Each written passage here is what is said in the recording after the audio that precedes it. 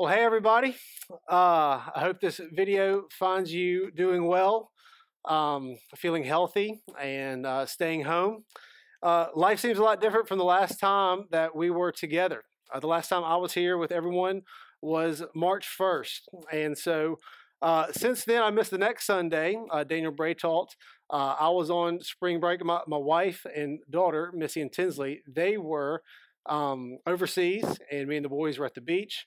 And everything happened like it did with you over spring break. It seemed like it was about Thursday when things got crazy. And so since that time, Missy and Tinsley, they made it back, but they've been quarantined in Jackson.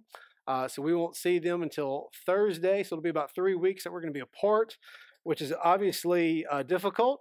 Shoemaker boys and Shoemaker girls have been separated for a while now. And I've spoken and texted with a lot of you guys. Not everyone, but a lot of you. And I'm not sure how everyone is doing or how everyone is being affected by this. There's probably a spectrum, right, of people who are a bit inconvenienced to people who are experiencing a high degree of fear and anxiety. And those fears could be related to different things. It could be with health, your health, or someone you know and love that could be threatened with the coronavirus. It could be something just with school. I know many of you were in your senior year, whether it was high school or in college, and you were rounding third, heading home, and this was kind of the glorious ending, and you feel a bit robbed of that. I know there was proms and parties and athletic things going on. That's just kind of come to a halt, and we don't know if it'll pick back up or be done again. It's just kind of a mystery. Some of you might have a measure of fear or anxiety about work. It could be your business, the place where you are employed, and your time there could be threatened. And it might just be with the home. We're all kind of on a new dynamic where we're all stuck at home. And, kind of ideally you'd say, oh, it's great family time, but might be a tough go for a lot of folks. So anyway, wherever you are on the spectrum of just a bit inconvenience to a high degree of fear and anxiety, the future for all of us is unpredictable. Even with our plan that we went out with the church, it seems like we have a plan moving forward, and surely these things are going to change and evolve as our situations change. So we think we have a plan to go forward, but at the same time, we don't know when that plan will end and when we'll be all back together again. So how do we approach this mystery of a time, the future that is to come is unpredictable. It's a mystery. How do we approach this season of mystery with wisdom? How do we approach a future that seems threatening and even a bit disappointing? And how do we approach a future where we aren't just worried about what will happen, but we're already a bit devastated about what already has happened? So in 2016, we went through the book of Job together as a church. And the bulk of that book involves a mystery. Like about 30 of the 42 chapters in Job involve the mystery. And the mystery or the question is this: why is Job suffering? Job's friends think they know why, and they offer their theories to why Job is suffering and what God is doing during that season in Job's life. They want to know what's happening. They think they know what's happening. And in the end, we see that that Job's friends were not wise in their pursuit to figure out answers for Job's suffering. And in fact, they're even rebuked by God himself. And when we look at chapter 42, I think we can see some of the overall lesson of the book. The book of Job is a wisdom book, and the book of Job is obviously about suffering. Therefore, the book of Job is about wisdom in the midst of suffering. In suffering, we need wisdom more than we need answers.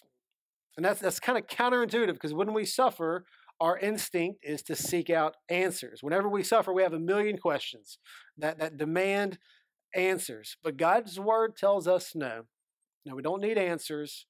We need wisdom.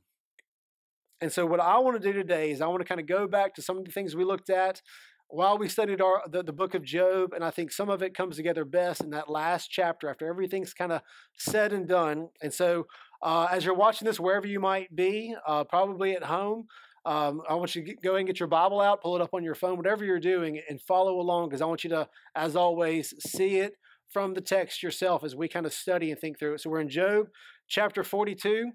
Job's an easy book to find. You go to Psalms, you open up the Bible right in the middle, you're at the Psalms. Go left, and Job is the next book if you're turning left. So Job chapter 42, and I'm going to read verses 1 through 6.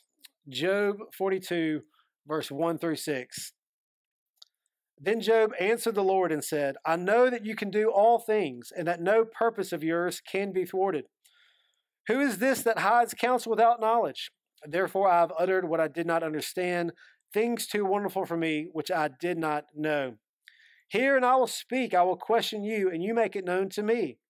I had heard of you by the hearing of the ear, but now my eye sees you. Therefore I despise myself and repent in dust and ashes. So, these are Job's concluding remarks at the end of the book. Let's pray ask God to give us wisdom as we consider this. Father in heaven, we open your word during this unique season of life and for our state and for our country. And we pray that you would open our eyes to see truth in your word, that even as we consider what you have written and preserved for us to see, that we would be able to apply it to our lives now. And so we pray for your grace and your help. Jesus, in your name we pray. Amen. Now, I think there's 4 things that we can find in Job chapter 42 that will help us to suffer with wisdom. And this is important because we won't naturally suffer with wisdom. We'll naturally suffer maybe kind of poorly. Maybe we get angry. Maybe we get anxious or fearful. But we want to be wise during this time. And so we need the scriptures to recalibrate our heart and our mind to do this well.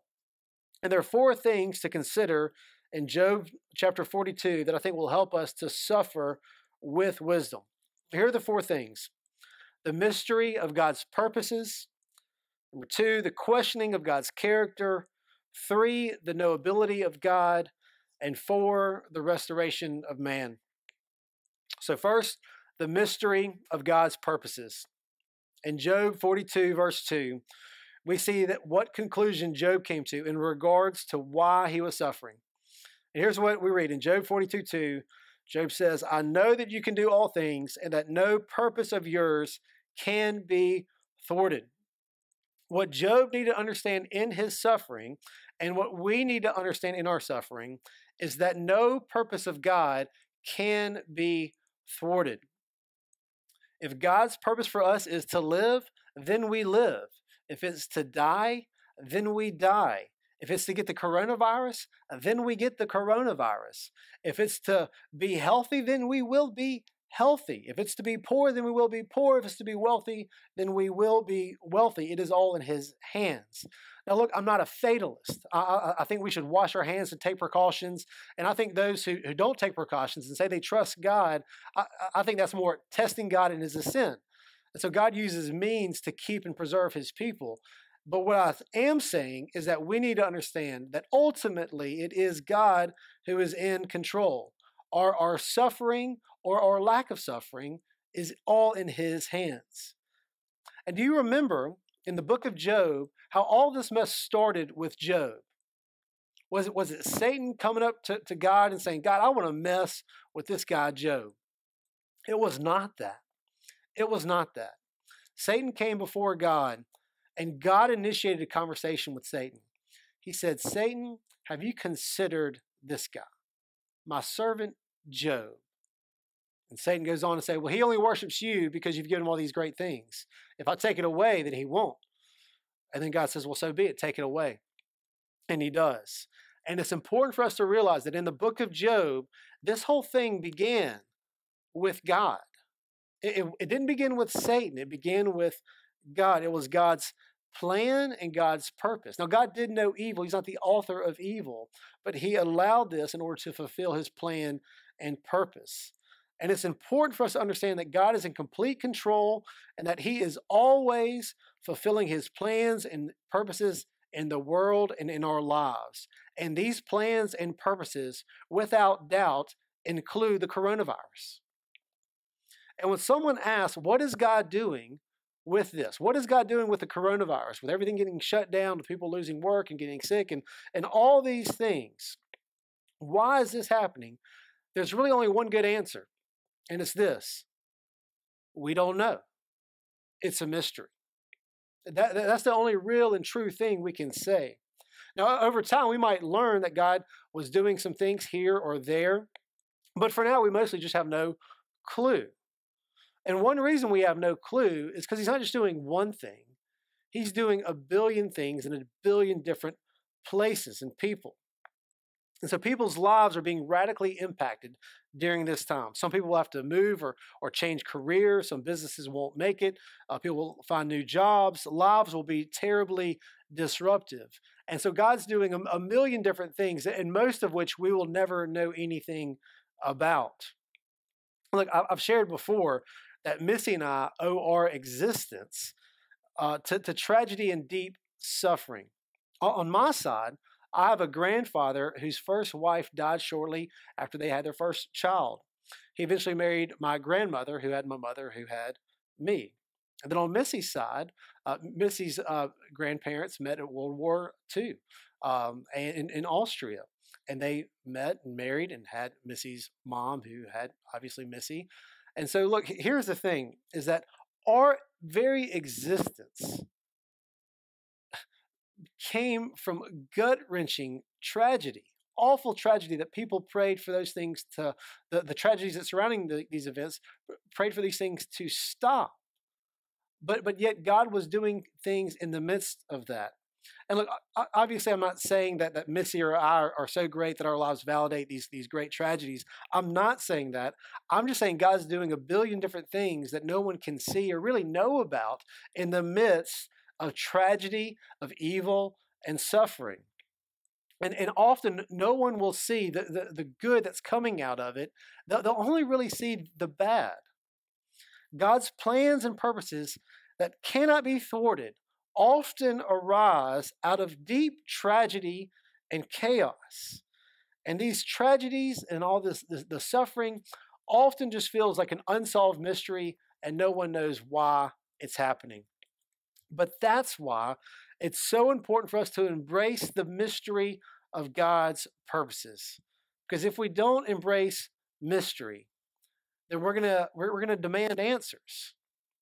And if you believe in a God who controls everything, as I think you should, but you don't equally embrace the mystery of God's purposes, then you will struggle with anger. And in tragedy, you will begin to question the character of God. So that brings me to my second point, questioning God's character. In Job 42:3, verse 3, Job quotes God and then responds. He quotes God saying, "Who is this that hides counsel without knowledge?" This is basically God saying that Job didn't know what he was talking about. Then Job answers God's question, agreeing with him, and he says, "Therefore I uttered what I did not understand, things too wonderful for me, which I did not know." So here's what Job is doing. He is repenting from not embracing the mystery of God's purposes. He tried to figure it out. And in doing so, and we don't have time to study this where he was going through all this in the rest of the book, but in doing so, he questioned God's character. And that is where Job crossed the line. One lesson we get from the book of Job is that during tragedy, it is right to cry, to mourn, to weep, to even wail. But there is a line that we must not cross. And that line is questioning God's character. It's only natural to ask during times of deep suffering, why does a sovereign God allow tragedy, evil, and suffering? It's only natural. And I have a response to that question. And I say response, I don't have an answer to that question. I have a response to that question of why does God allow suffering? And here's my response to why God allows evil, suffering, and tragedy. I think the book of Job informs this in two ways. One, God is not obligated to answer that question. Why does God allow evil, suffering, tragedy? Number one, God is not obligated to answer that question. That's what we learn throughout the book of Job, especially in chapter 38. And two, we don't need to know the answer to that question. We probably wouldn't like it anyway. It might not be good enough for us. We might not be satisfied with the reason. And look, that is annoying and glorious. It's annoying because it means that there's going to be loose ends that never get tied up, that we're never going to know why something terrible happened. We will never have a good explanation for it in and of ourselves, and that's annoying. But it's glorious because it tells us that God's ways are not our ways, and that He is doing things that we cannot see and we cannot even fathom. It'd be like if we were in a maze, and when you're in a maze, you can't see except for just the little sight that you have. All you see is walls.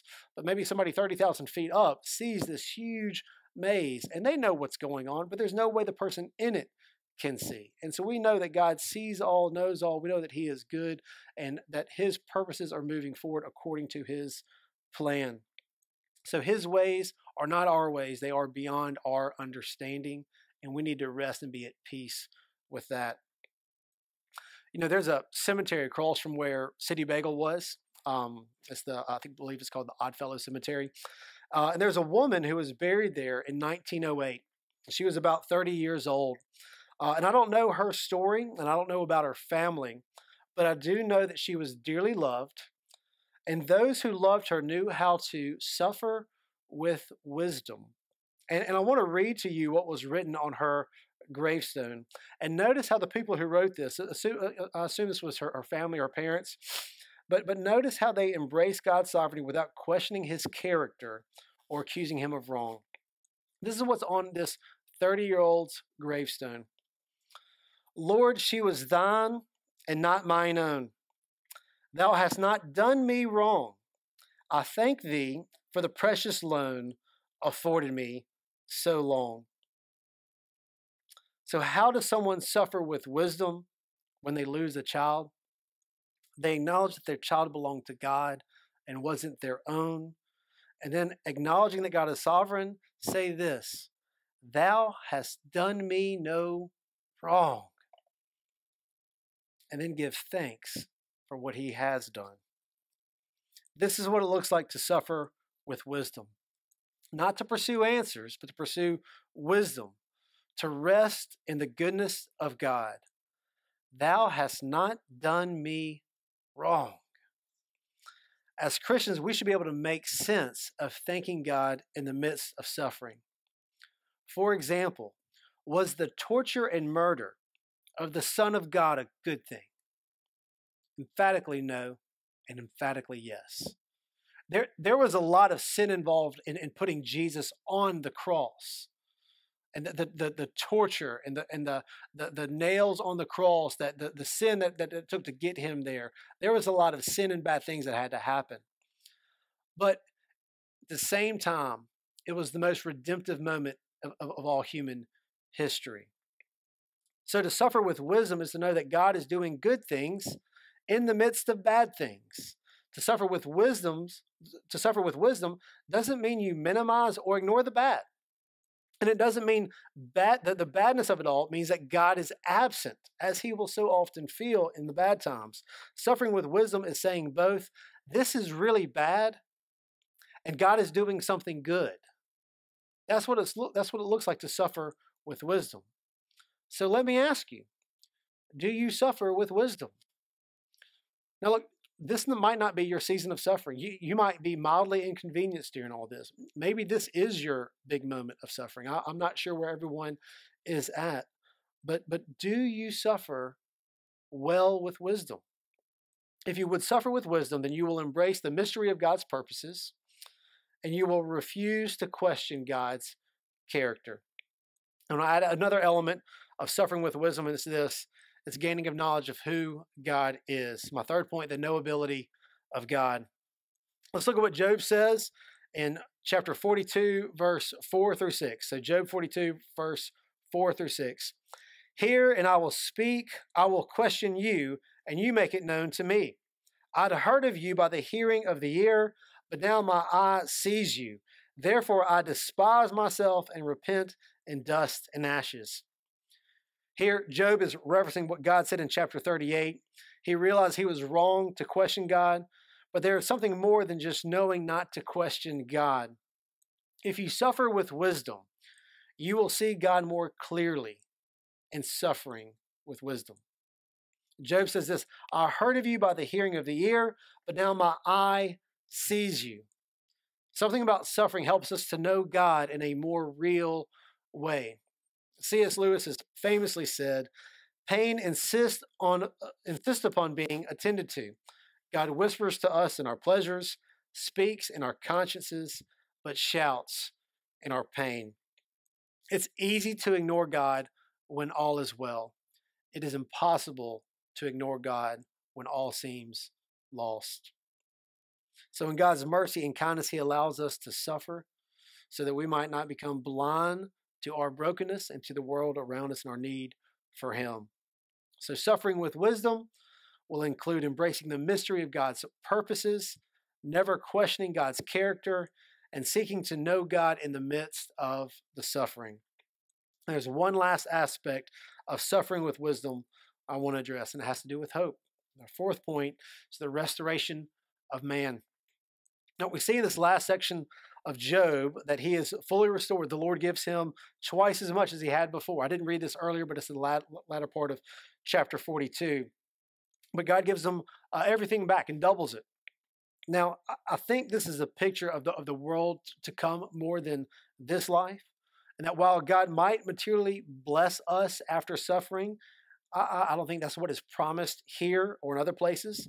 And while we might get fired from a job only to get a better job, I don't think that's what this passage is promising or telling us. I don't think this is a promise of God that we can hang on. But what we can expect is that God will make all things new. And this is what Jesus accomplished in His life and death, that He would make the world new, a world without suffering. And all who trust in Jesus and His work can hope in that world to come. And for those of us who trust in the work of Christ, we believe that the glory of the world to come will outweigh the suffering of this life. Consider 2 Corinthians 4:16-17 says this, so we do not lose heart, though our outer self is wasting away, our inner self is being renewed day by day. For this light, momentary affliction is preparing for us an eternal weight of glory beyond all comparison. The Apostle Paul is saying that suffering in this life is one of the ingredients to our future glory. The more you suffer well in this age, the heavier the weight of glory will be in the next age. And look, there's a sense when you understand eternity. If you think about our life, it's as James says, James chapter 4, we're a mist that appears for a little while, then vanishes. Eternity is forever. And so this life is a momentary suffering compared to what the age to come. And so if there is momentary suffering that gives glory to the age to come, then we will look back on this 1,000 years, 1,000,000 years, 10 million years later, and think that was a light and momentary affliction, no matter how painful it might be. And this is what Jesus was talking about in Matthew 5:11 and 12. He said, blessed are you when others revile and persecute you and utter all kinds of evil against you falsely on my account. Rejoice and be glad, for your reward is great in heaven, for so they persecuted the prophets who were before you.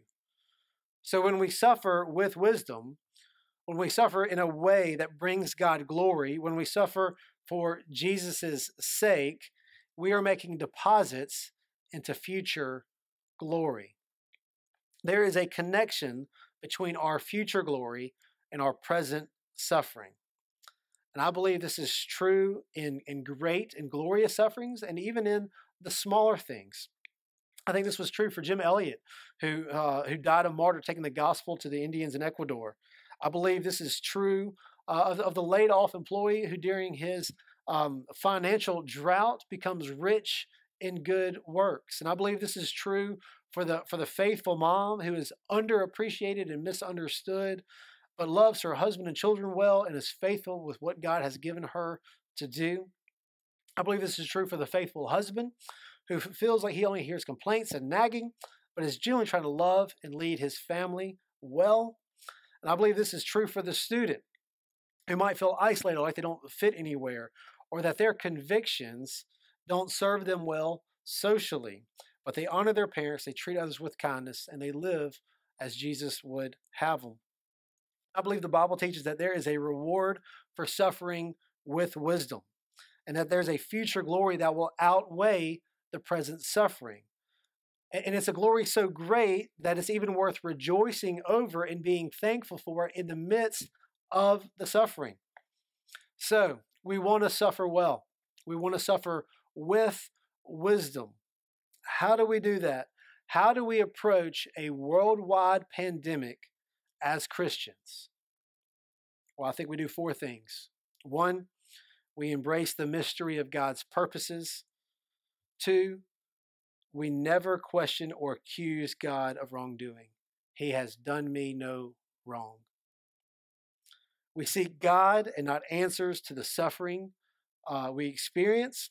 And last, we know that our future glory will outweigh the present suffering. And so may God give us grace to see the world through the lens of the cross, where a sovereign God is doing unimaginable good in the midst of real pain. Let's pray. Father in heaven, we are living in a day where there is a threat of a virus. All of us are vulnerable. And more than that, all of us are vulnerable to many other things.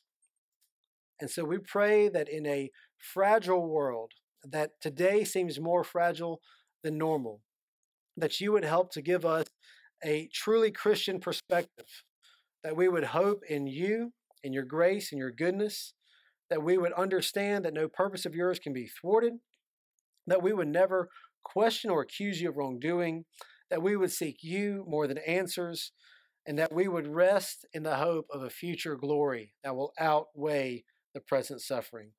And so we pray for your grace to be heavy on us and our town during this season of life. And Jesus, it's in your name we pray. Amen.